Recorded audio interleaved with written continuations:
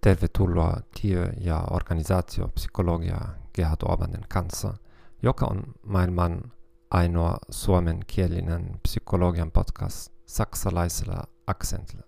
Tänään puhumme itsesabotaasista. Itsesabotaasi on empiirisen psykologian hyvin tutkittu käsite, joka kuvaa tilanteita, joissa henkilö valitsee toiminnan, joka on mahdollisesti haitallinen hänen tulevalle suoritukselleen.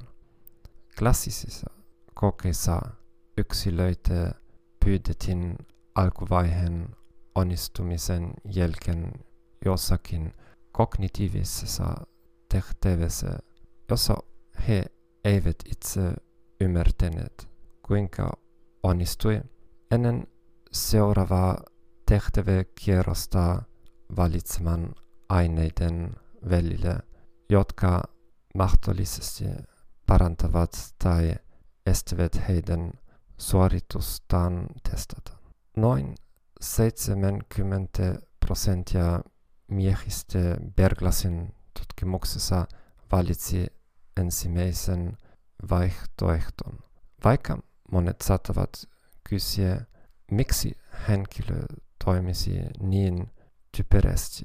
Muissa tutkimuksissa naiset ymmärtävät tilanteen melko tarkasti. Osallistujat haluavat vain olla tekosyy tulevan epäonnistumisen. Itsesabotaasille on monia tapoja. Alkoholi ja huumeet sekä muut huonot tavat, huonojen strategioiden omaksuminen ja tarvittavien ponnistelujen tekemättä jättäminen. Tiedät tämän ilmiön. Opiskelija, joka menee juhliin ennen tenttiä, alkoholistinen ystävä, joka, jos hän ei joisi, olisi seuraava Jimi Hendrix tai Ernest Hemingway. Miksi ihmiset sabotoivat itseään?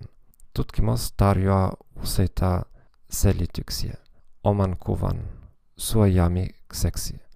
Jos epäonnistun, se ei johta sitä, etten ole elikäs, vaan siksi, että en vain yrittänyt tarpeeksi.